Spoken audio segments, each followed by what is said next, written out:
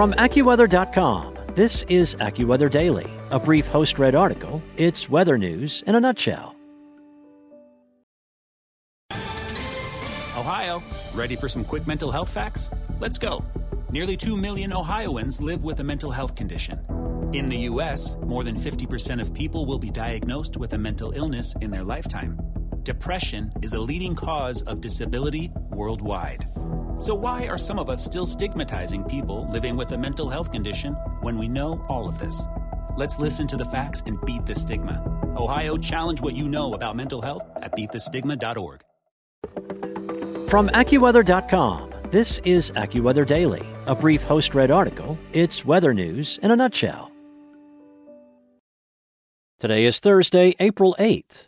A crew completes the deepest ever shipwreck dive and captures stunning footage, by Monica Danielle.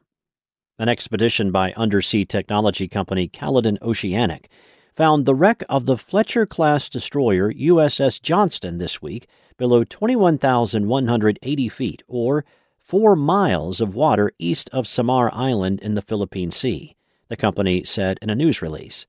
According to Caledon Oceanic, the underwater operation was the deepest shipwreck dive ever carried out. The Johnston sank on October 25, 1944, during the Battle of Samar. According to Stripes.com, it was the central scene of action in the Battle of Leyte Gulf, one of the biggest naval battles ever fought in the attempt to liberate the Philippines from the Imperial Japanese. The Philippines was first attacked by Japanese forces 9 hours after the attack on Pearl Harbor on December 8, 1941. Although the Philippines had a semi-independent government at the time, the United States controlled the island nation and operated several important military bases there. The USS Johnston was led by Commander Ernest Evans, a Native American from Oklahoma. Of the 327 crew members, he was among the 186 sailors to perish when the vessel went down. According to the U.S. Navy, Evans was severely wounded during the battle, but despite his injuries, pressed sailors to continue attacking. He eventually was killed, and according to Navy historians, his body vanished in the chaos of the battle. Evans subsequently became the first Native American in the Navy to be awarded the Medal of Honor. 2 former U.S. Navy officers funded and carried out the expedition to film the wreck. Parks Stevenson, a retired lieutenant commander and naval historian, served as navigator and mission specialist, Caledon reported.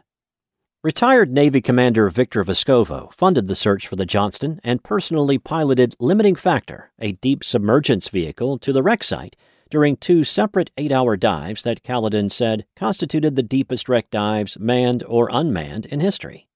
The vehicle has no operating depth limitation, does not require a surface tether, and can hold 2 occupants. It was an honor and privilege to be the first people to directly lay eyes on her since she went down 76 years ago. At 6,000-plus meters, there is little oxygen, so things don't deteriorate like they do in shallower waters, Vescovo said on Twitter.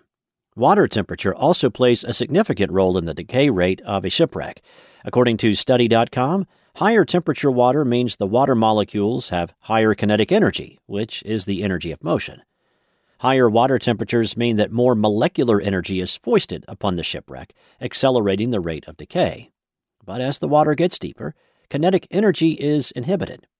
From the surface to around 10 meters down, the water temperature stays roughly constant, Study.com points out. Temperature decreases rapidly for the next 5 meters and then stays roughly consistent to depths greater than 50 meters, or about 150 feet.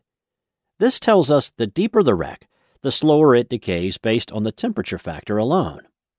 Since the USS Johnston wreck sits so deep in the ocean, lower water temperatures likely played a role in keeping it from decaying more than it has over the past 76 years.